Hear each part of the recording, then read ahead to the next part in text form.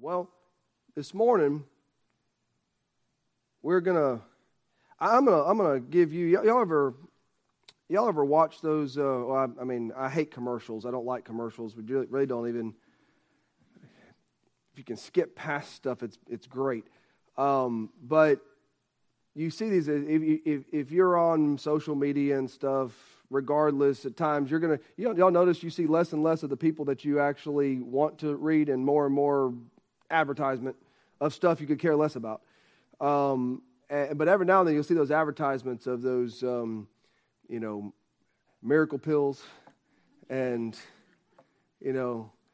all you gotta do, you don't have to worry about changing your diet. You don't have to worry about exercising. You ain't got to worry about nothing but sitting in your chair and feeling comfortable and take this pill and you'll lose every bit of weight you ever want to lose and all that kind of stuff. But this morning, I want to bring a thought, and it somewhat comical in its title and what we're looking at, but at the same time, not comical at all in its content. Because we're going to look this morning at I'm going to go ahead and give you the title. Here it is. The Fix-All Solution. Wouldn't that be nice? One solution fixes everything. Now, they try to sell you stuff based on that idea, but it's always a pipe dream, right? It never works out the way that they claim that it will. No work on your part, and it always works out the way you like. That doesn't normally work out well for you. It works out well for the ones selling because they make tons of money off of people who are looking for an easy solution. But may I say, the Bible does give us a fix-all solution. It might seem too good to be true, but it's not. It's not necessarily always the easiest thing, but it is a fix-all solution. Take your Bibles and go to the book of Mark, chapter 12. And we're also going to go visit the book of Revelation here in a moment. But as you're getting to Mark, chapter 12, keep in mind that people, kind of like I mentioned a minute ago, people have always desired to find that one solution to fix their problems. I thought about a few other than just the weight loss thing, but we wouldn't mind a shot if we were guaranteed and we knew for sure that shot could eliminate all allergy issues. Woohoo! Give it to me. I'll take it. I hate needles, but I'll take it. If it could be guaranteed to take care of all allergy issues, and from that point forward, I would not have a single problem with Alabama allergies. The Tennessee Valley would have no effect on me. That'd be nice. Not so much. But we would take something, and we would take that drink if it could. If there was a particular drink that could give us constant and lasting energy. You ever seen the people that drink these energy drinks 24/7? By the way, they will kill you. More than one person has had a heart attack because of all the chemicals and things pumping in their body, trying to give them unnatural energy to keep pushing and keep going. But if we could have an energy drink that was guaranteed to be safe and okay, and when you drink that energy drink, I don't care if you didn't get any sleep, I don't care how old you've gotten, I don't care what it is, your stamina, everything is back. Drink this drink and it will, fix all solution to your energy problems. Sign me up. And if we could be promised for sure that pill that would remove all unwanted fat, I think we'd be ordering it. But here's the thing. Though it would be nice to have a fix-all solution like that, it's just not how things work, right? At least not in the areas of our physical issues we face in life. It would be really nice to have a simple one-step solution and done. But here's the thing. The Bible actually does give us a fix-all, as I mentioned, a fix-all solution to facing this life and everything that it throws at us. How I handle myself and how I deal with the things of life can be altered with this one solution.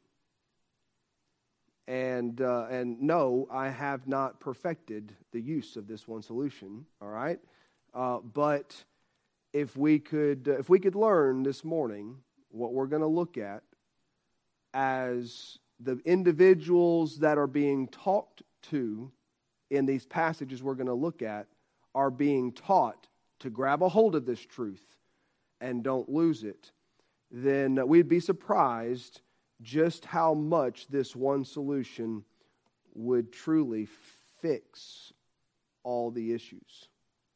Let me show you where we're going. Mark chapter 12, look at verse number 28 down to verse number 31.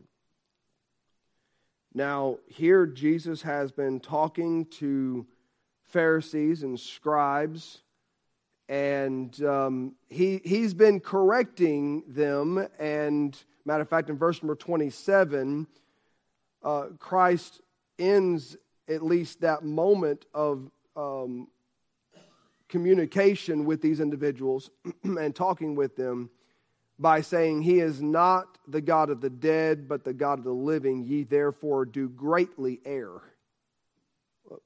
He didn't beat around the bush. He just told them, "You're wrong." And so he is correcting them, and one of the scribes pipes up and kind of blasts back at him. But listen to what Christ himself answers with as we look at this question and the answer given. Verse number 28 of Mark 12. It says, "And one of the scribes came, and having heard them reasoning together and perceived that he had answered them well, asked him, which is the first commandment of all? And Jesus answered him, the first of all the commandments is, Hear, O Israel."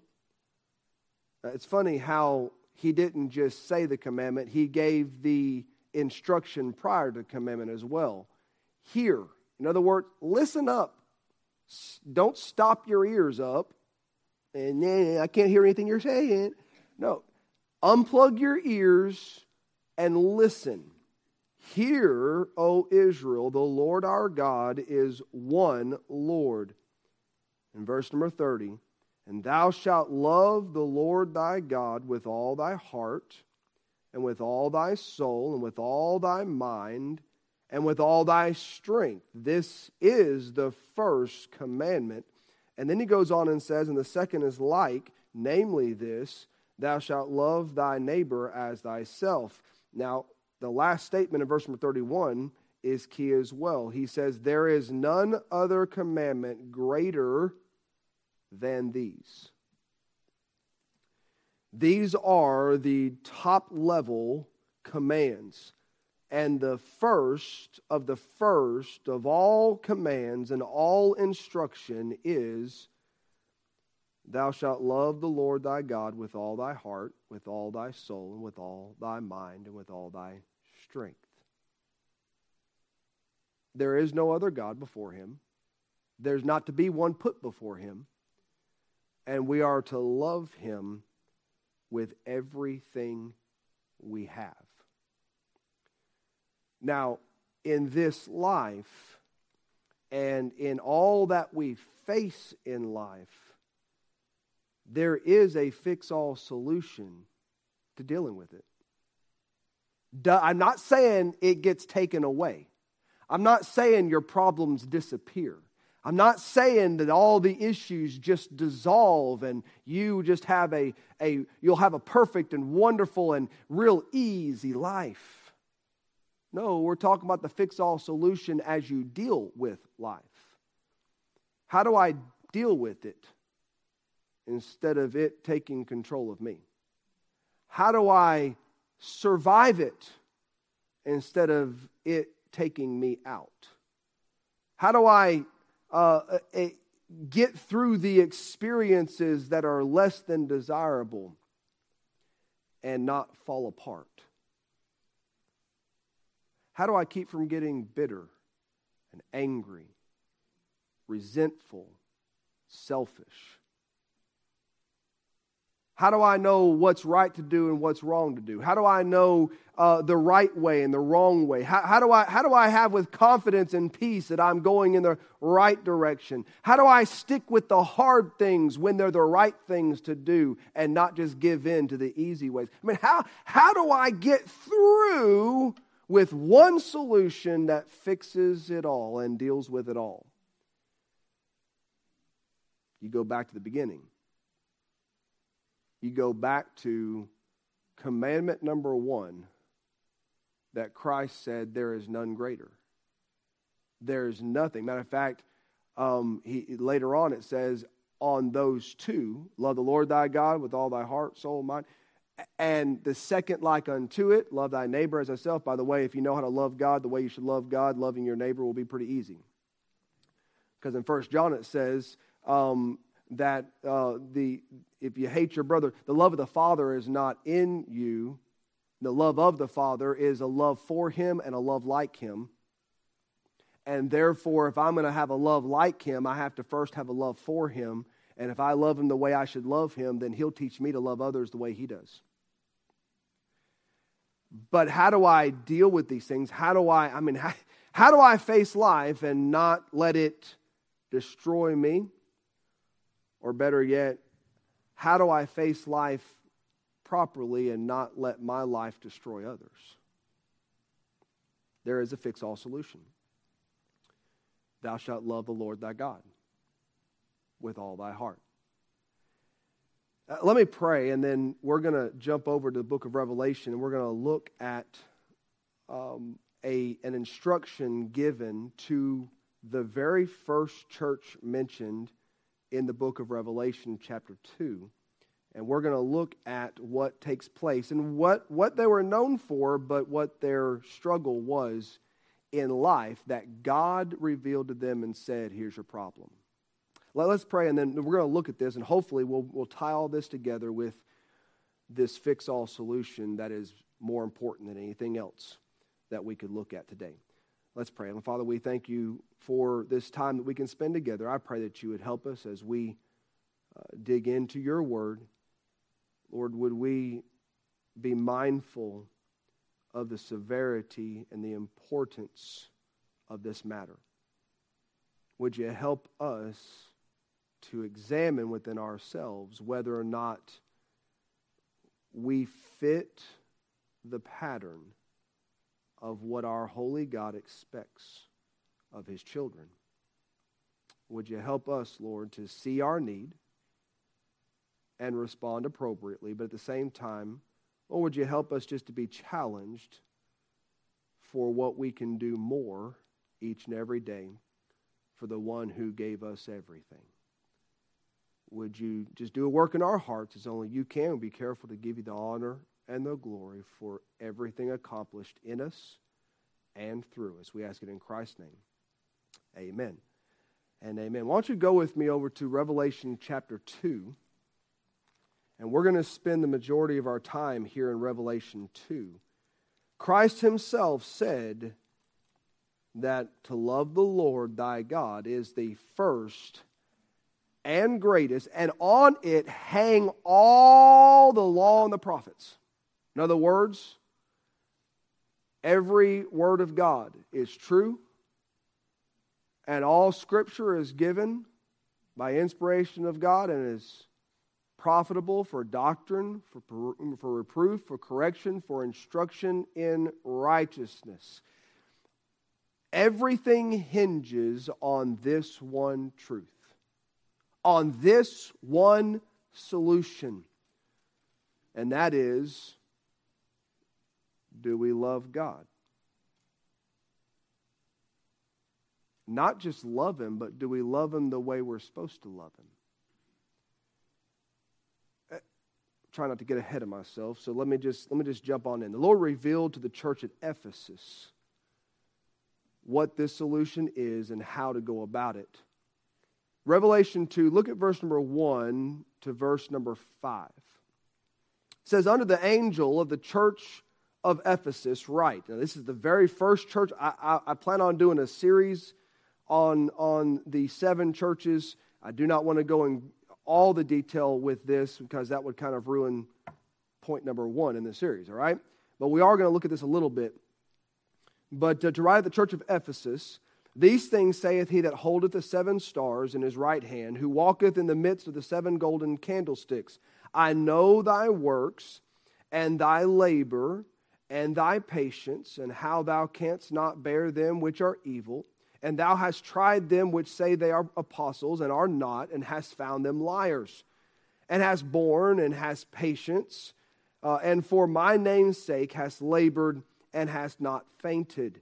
Nevertheless, I have somewhat against thee, because thou hast left thy first love. Remember, therefore, from whence thou art fallen, and repent, and do the first works, or else I will come unto thee quickly, and will remove thy candlestick out of his place, except thou repent. Now, he's talking to the churches. The candlesticks, we know it talks about in verse number 20 of chapter 1 there, the candlesticks and the stars and all, and it talks about the removal of the candlestick, the removal of basically, I'm going to remove, if you don't straighten up, I'm going to come and I'm going to remove the very guidance that you have, the very guide I've given you, the very one that I've placed there to help guide the church. I'll remove it from you. May I say, it's kind of a warning. I will write Ichabod. Wasted, over, finished, done. I'll write Ichabod over the church of Ephesus if you don't repent. And what is the repenting? Are these unsaved individuals? No, it's the church. You're not part of the church. You're not a part of the bride of Christ without being a child of God. So therefore, it is the body of believers. So what do they need to repent from?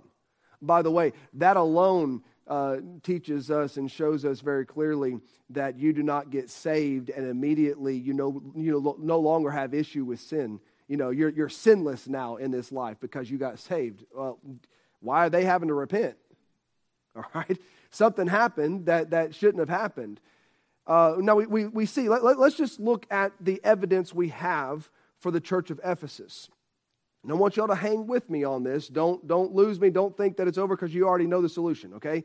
Y'all hold with me, and I pray and hope that we'll understand the importance of this matter. But we see in verse number 3 that the church at Ephesus is active. Okay? They were active. They weren't lazy. They weren't just focused in on themselves and themselves alone. When it comes to ministry, the church at Ephesus is busy. The church at Ephesus, these people are about doing what they have been commanded to do, and even laid out that they did it in the name of Christ and for His sake. They're busy.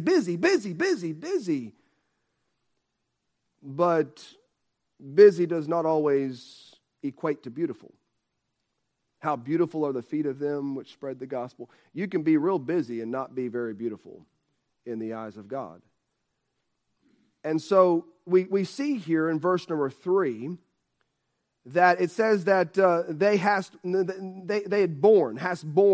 That whole idea of born or bearing gave the credence and gave recognition to the fact that they supported each other and the work of the ministry. They were faithful in their support of one another and the support of the work.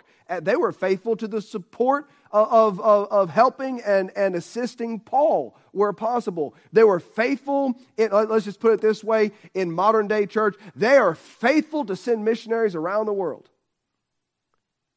They're faithful to support the efforts within the church, in the community, and they're faithful to send missionaries around the world. And so they are busy in their bearing of burdens and their bearing of the need of the ministry. They're busy about the support of those things which are important.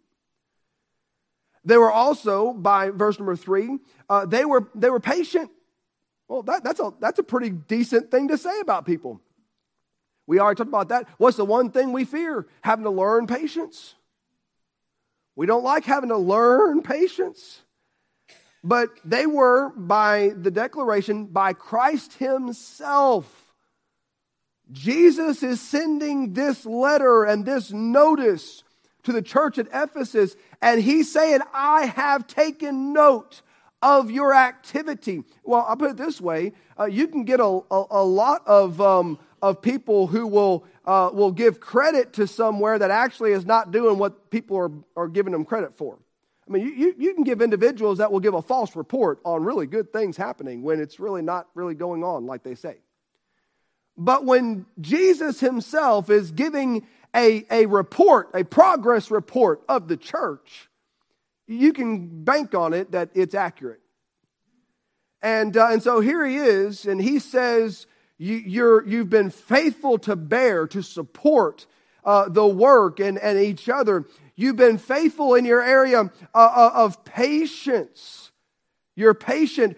May I say, I believe that's a patience in the fact that they're doing the work. They believe and they know that there is going to be a harvest. They know that there is going to be results. They're being patient. They're waiting on the Lord. They're being patient. They're waiting on results. They're being patient. And they know, hey, the work we're doing, we know, hey, God's word will not return void, right? They are the typical New Testament church that is busy and working and supporting and waiting patiently for God to bring about the fruit of their labor. They've been patient. And Jesus has taken note of it. Not only were they patient, but they've labored. So they're not just sending with money and supporting one another by gathering together and encourage one another. They're not just being patient, but they are laboring. In verse number 3, it says, for my name's sake hast labored.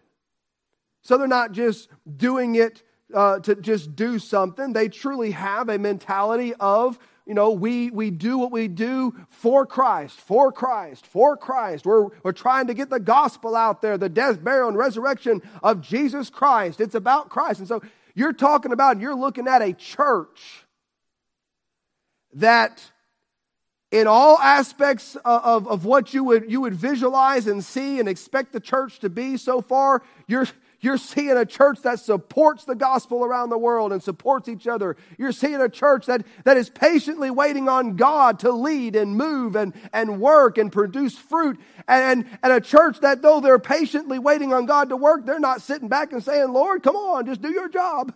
They're getting busy themselves. And their labor is for Christ's sake. And boy, their whole theme song would be, we'll work till Jesus comes. That'd be their theme song. They're ready for it. They're working. They're laboring. And Jesus has taken note. I've seen your work. I've seen your labor. I've seen how you support one another. I've seen how you support the gospel around the world. I've seen all these things. Boy, you're doing great in these areas. Oh, and let's go ahead and finish off with verse number 3 there. And hast not fainted, faithful to continue without quitting. I mean, they're just plugging along. I'm sure it had its ups and it had its downs. I'm sure they had hard times and good times. They had days of rejoicing and revival type feeling. And when it came to getting together, they had days where it very possibly felt dead. Like right now. All right. But there are times when there would be excitement, and there are times when there wasn't near as much excitement. But I mean, they were faithful. They weren't going to quit. They didn't stop. When things got a little slow, they didn't say, well, I guess it's just about over. No, they would just go ahead and keep working, keep serving, keep doing. And their focus was, to a degree, in a sense, we are the church. We're going to be the church. We're going to work. We're going to serve. We're going to reach. We're going to support. We're going to do all these things that we are called to do. They're going to do it faithfully, and they're not going to quit. I said, boy, I want to be a part of that church. That's a good church. Yes, it is. And by the way, if you go to the book of Ephesians, you don't have to turn there, but in verse number 13 of chapter 6, they received their own letter from Paul, where it said, wherefore take unto you the whole armor of God, that ye may be able to withstand in the evil day, and having done all to stand. Well, according to what Jesus is saying, hey, they took those words to heart, and they're doing all to stand. And it's not just standing by not quitting and by serving and by being patient and by supporting each other in the ministry, but they are standing in some very difficult areas of the actual teaching and preaching and biblical aspects of what's being presented. You see that in their zeal. So they were active, but they were also very zealous. Their zeal for truth in many ways was second to none. You find in verse number 2, the last part of verse number 2, after again, in verse number 2 and verse number 3, the Lord repeats.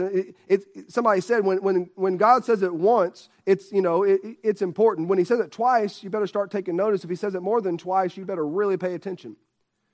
Well, here's what's interesting. In 2 verses, He mentions their labor, their patience, and their work. I mean, he is reiterating right behind verse number 2, he says verse number 3.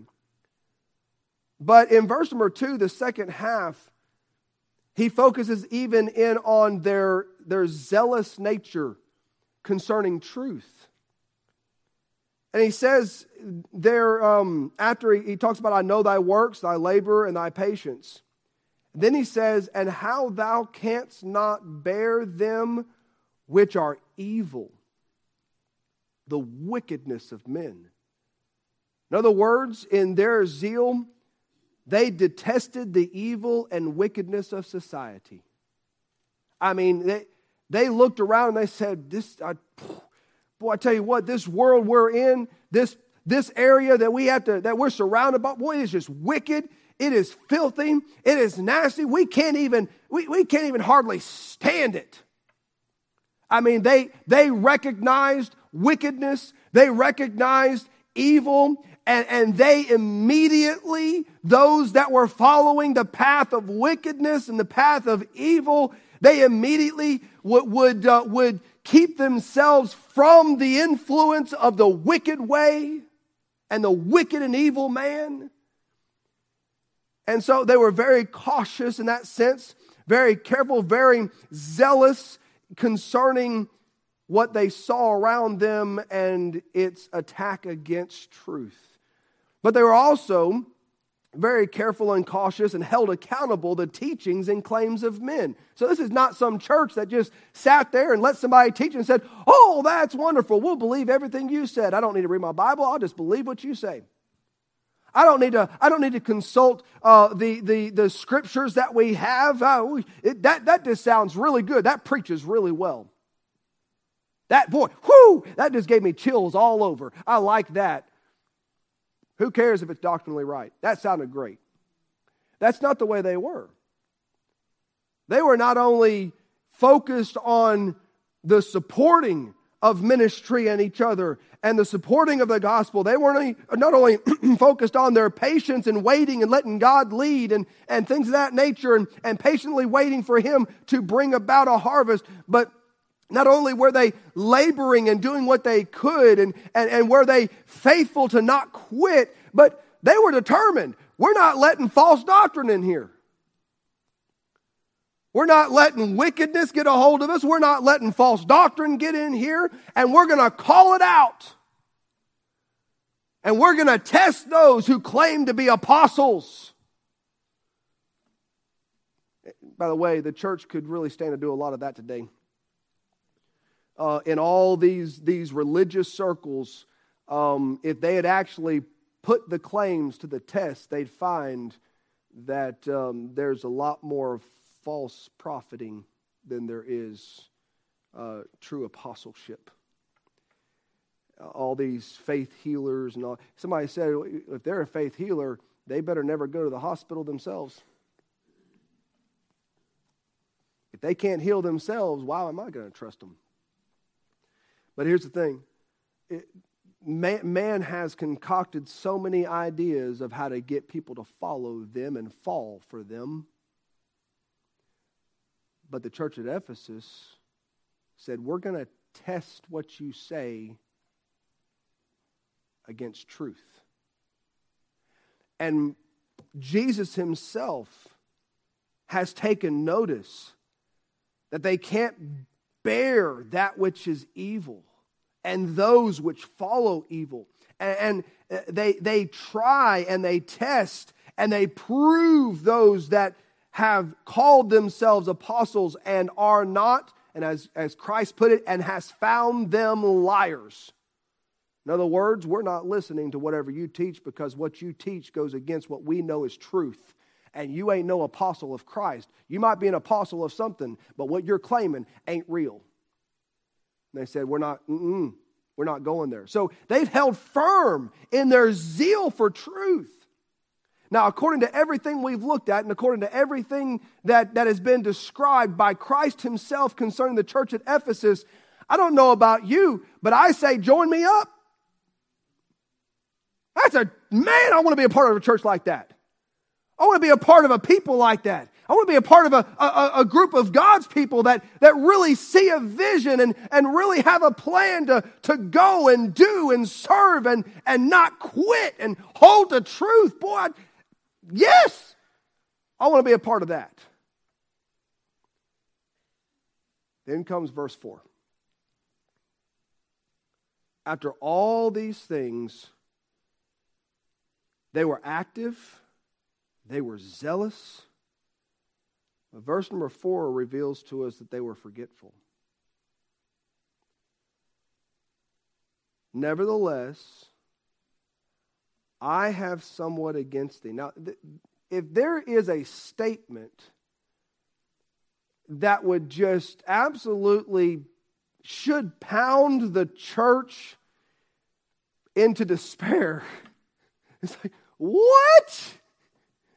Is if the Lord himself came and stood before us and said, I've seen all that you're doing. I've seen all that your activity. I've seen how much you've given to get the gospel around the world. I've seen how much you go out faithfully and try to reach your community. Boy, all the involvement, all the work, all the ministry, holding the truth. I've seen all these things, but I got something against you. Really?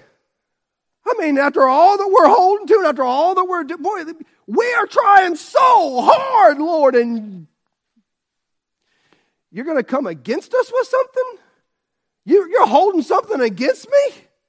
You got a problem with me? We're doing all this for your name's sake. Is that not enough? Now watch. I have somewhat against thee. He doesn't say I've got everything against you. He doesn't even say I am against you. He said I've got somewhat against you.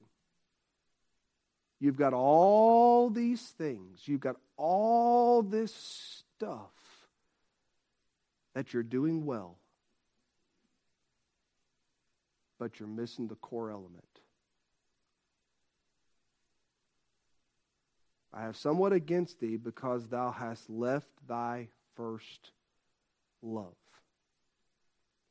What is the first love?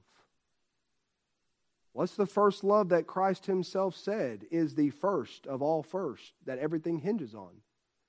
Thou shalt love the Lord thy God with all thy heart, with all thy soul, with all thy mind, with all thy strength. He said, you're doing all of this,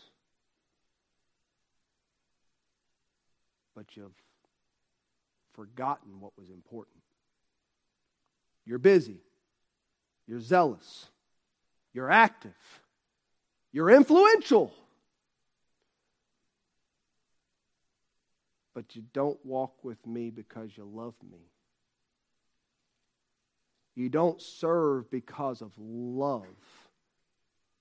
You've gotten to a point you do what you do, may I say, out of obligation. Well, I'm a Christian. Why do you go to church? It's what us Christians do. Why do you go out and on visitation? Why do you give the gospel? Why do you hand people these tracts? Well, it's about our church. It lets people know what time it is. We were going to start and all that kind of stuff. And it's got the message they need to hear on the back. That's what we do. We're supposed to give out the gospel. I'm giving the gospel. It's what I'm supposed to do. It's how I'm supposed to live. It's kind of what's expected of me. Are we getting the point?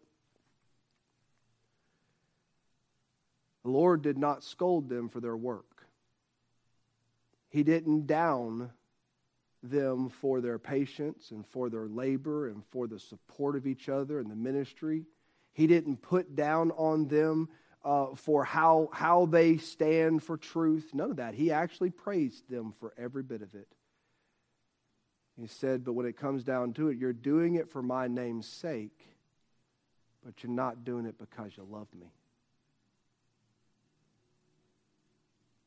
They were forgetful. And then verse number 5 points out they were needy. Jesus looks at them and says, remember therefore from whence thou art fallen.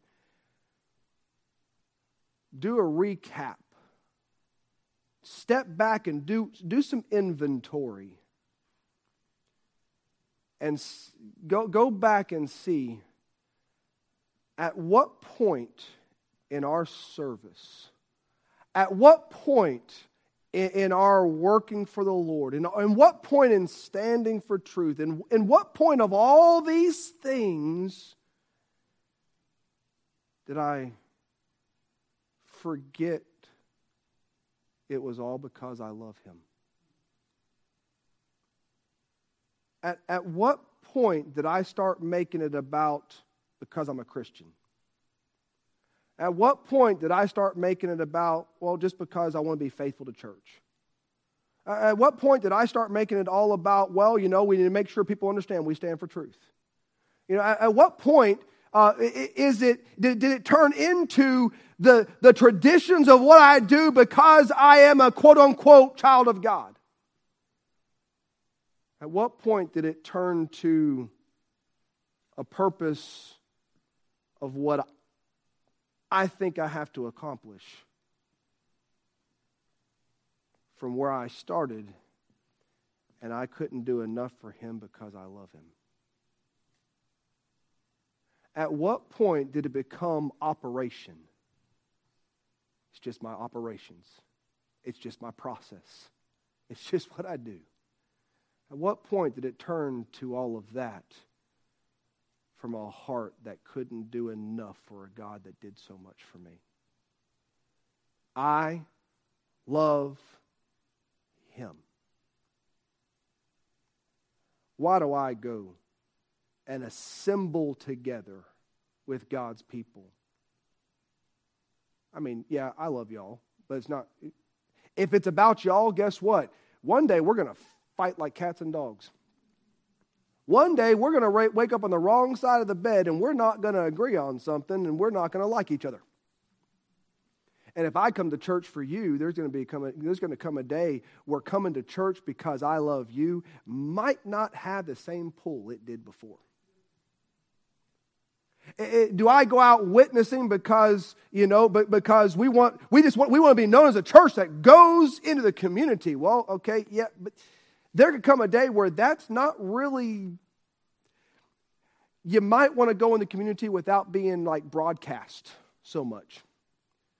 We do it because we love Him. But listen, if the Lord can go ahead and kind of put the blinders across those trying to put me to jail, I would be happy.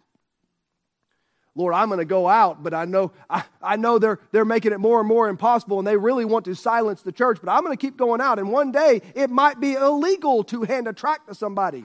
Say, not here. Well, I can give you several countries where they thought that too.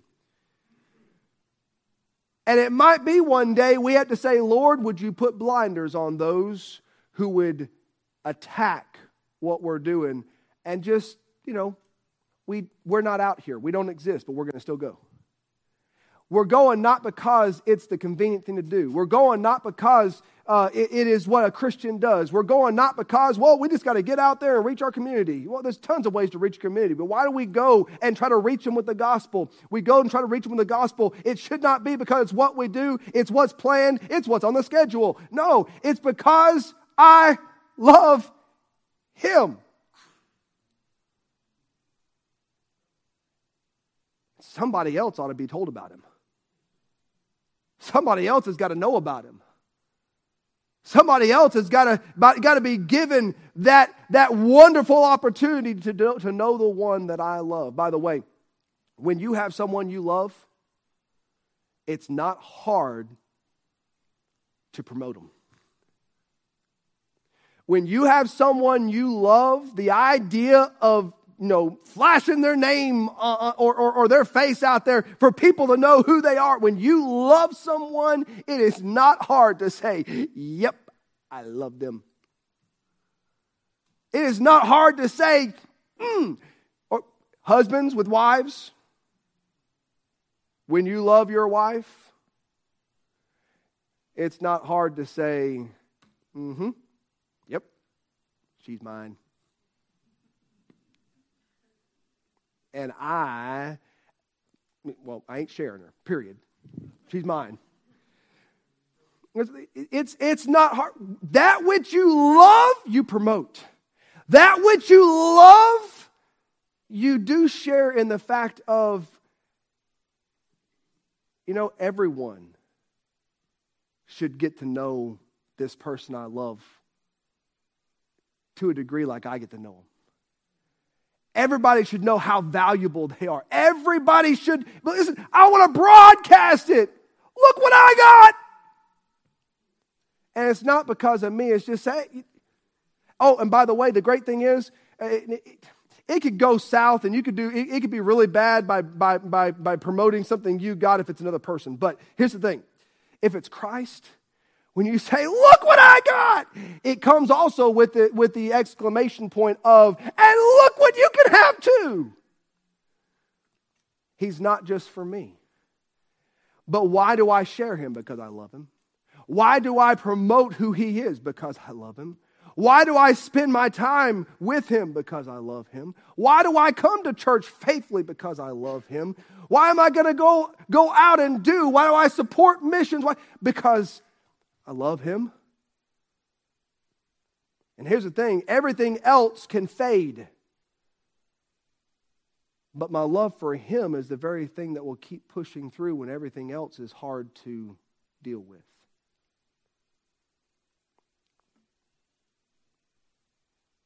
They were needy. Remember from whence thou art fallen, and repent. And do the first works. What's the first works? Love the Lord with all thy heart, with all thy soul, with all thy mind, and with all thy strength. That's 4 very big prescriptions of activity that need to be done. 4 big things that honestly would take a lot of our time if we actually invested in them the way they should be invested in. All my heart, all my soul, all my mind, all my strength. You say, well, how am I going to get anything else done?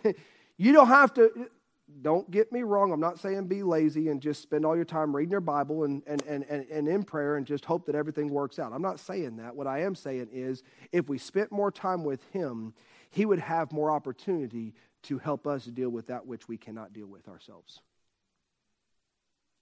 The closer we walk with Him, the more able He is to intervene on our behalf. Well, I'm surviving. Well, for the child of God, that's not quite the way we should be going about it. Surviving is what's miserable. There is a fix-all solution. How can I face this life and it not get the better of me? How can I deal with stupid people and not lose my testimony? How can I deal with all that hits me and not say, I quit? If you love the Lord thy God with all thy heart, all thy soul, and all thy mind, and all thy strength. In other words, I've invested everything I have in the one I love.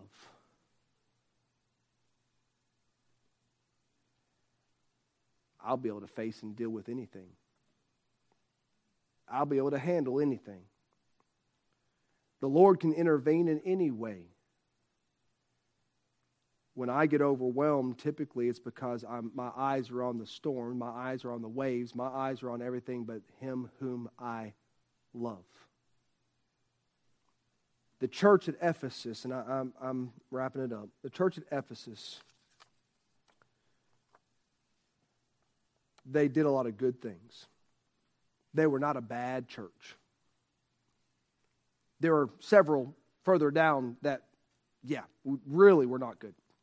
And there's another statement about them concerning the doctrine of the Nicolaitans, but I'm not going there. We're going to save that for later.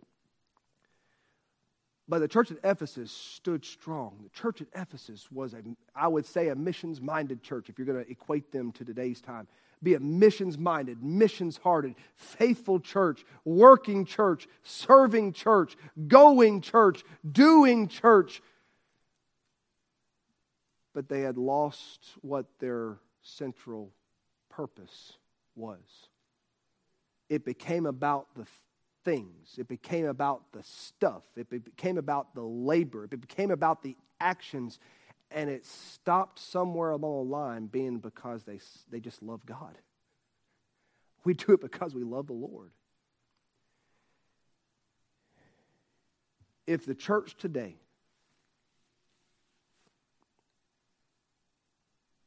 would honestly get a hold of this one thought, I love my Savior. If we could get a hold of that one thought, and not just think about it, but let it become everything about us. It's about how I love Him. Nothing He asks of me would be too much. Nothing He puts me through would be too hard. Nothing He allows me to face would be too unacceptable.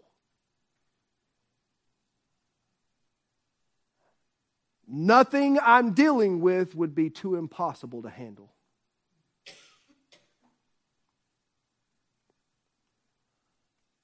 And there'd be no one get away without me sharing the one that means so much to me. What holds us back? What robs us of the joy in serving the Lord? What robs us is when we have our focus on the serving and not on the loving Him. Because if I love Him, the serving is not going to lack. If I love Him, the doing is not going to lack. If I love Him, the patience that grows within me is not going to lack. If I love Him, the helping of others is not going to lack. If I love Him, the sharing of the gospel is not going to lack. If I love Him, holding to truth is not going to lack.